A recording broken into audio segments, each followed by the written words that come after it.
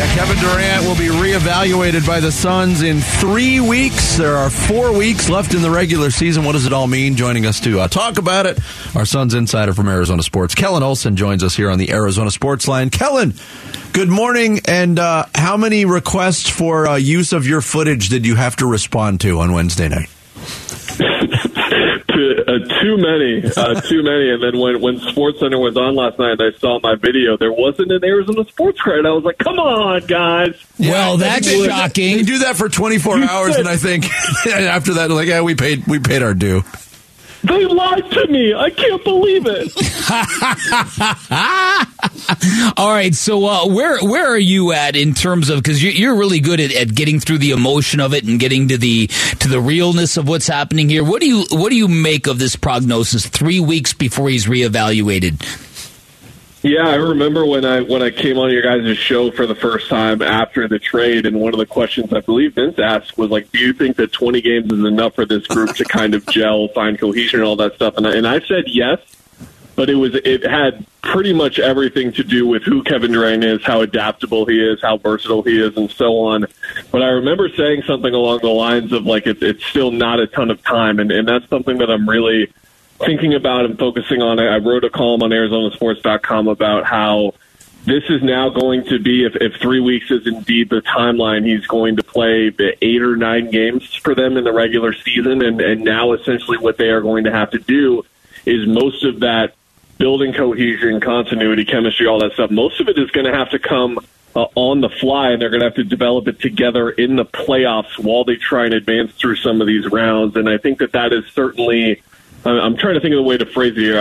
I wrote it as it's not a reason to count out the team, but it's just a new challenge in all of this. I think that it's going to be challenging, like I'm saying. It's not a reason to count them out, like I'm saying. But I hesitate as to how much of a problem it's going to be for them. You know, it's a hard thing to do, to build all of that up. And I know how these guys fit in. I know that most of this team has been together for the last 2.5 years, but I'm really curious to see how they look for those last 5 to 6 games and how much they can go together. Because if you just have 1 or 2 games where it isn't clicking together and you're still kind of feeling each other out, that could be the difference in a playoff series. And I think that stuff really matters. Like, again, to reemphasize here, I'm not saying they can't make the finals because of this. I'm not saying they can't win a championship because of this. But I just think that it's a new challenge that you just can't overlook for sure. I think in a lot of ways, Kellen, this season, even before this trade went down, has been defined by the question of who is going to step up in player X's absence. We've been talking about that all year. We're talking about it again under different parameters now. But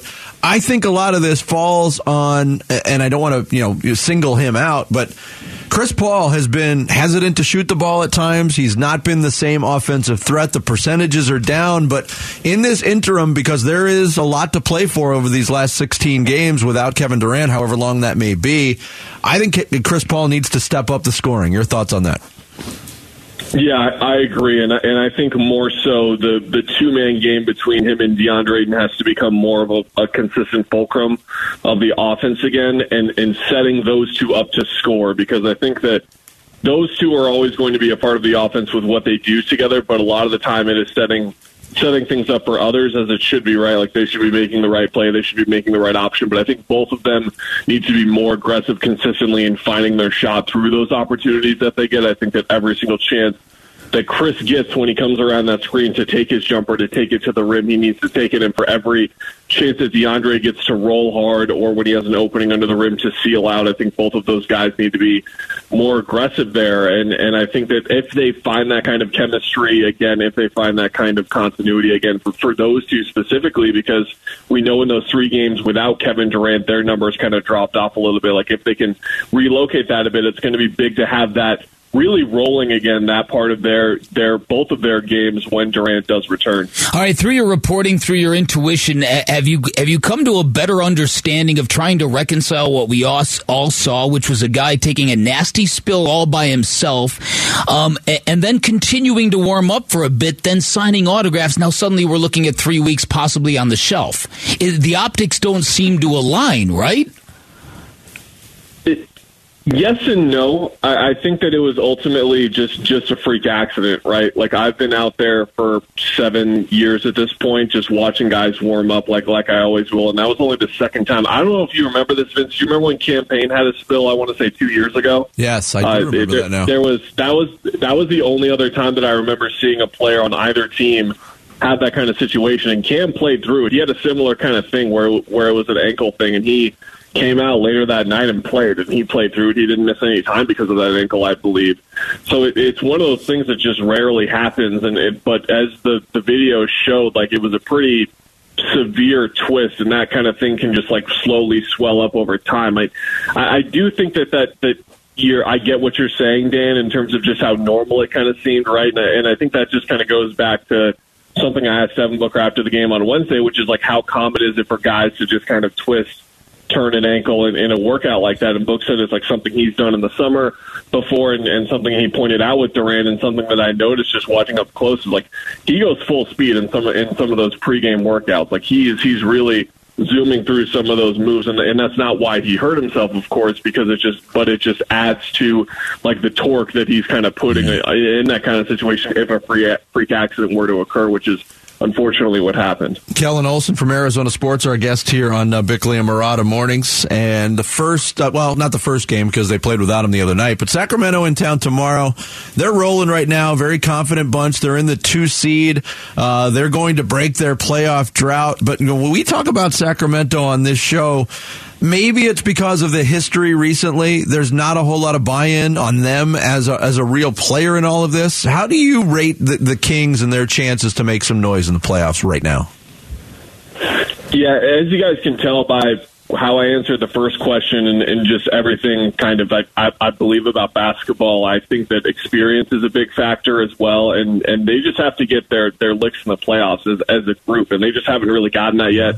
Sabonis has a bit of experience. Obviously, Harrison Barnes carries the majority of it for them, but outside of that, it's the first moment for guys like De'Aaron Fox. I will say, if you guys did catch any of the game last night, like, they are going to have the home court advantage, like perhaps the home court advantage in all the playoffs right now, because we saw for ourselves 2 years ago how much a crowd that has been outside of the playoffs for a bit can really change things. Yeah, and I mean, they've been out of the playoffs forever at this point, and that crowd is just going to be exploding any chance that it gets. Like right now, you already watch it. Right now, we're in March, and you can imagine what it's going to look like here in a month when they do get into the playoffs. I think they're a little short, too, in terms of depth. I think like once you get past the 4th, 5th guy on their team, you start to question it. They do start a rookie after all. So all of that said, they've got 2 stars. De'Aaron Fox is a star. Domantas Sabonis is a star. They've got a real home court advantage, and they've got a style. Like they score.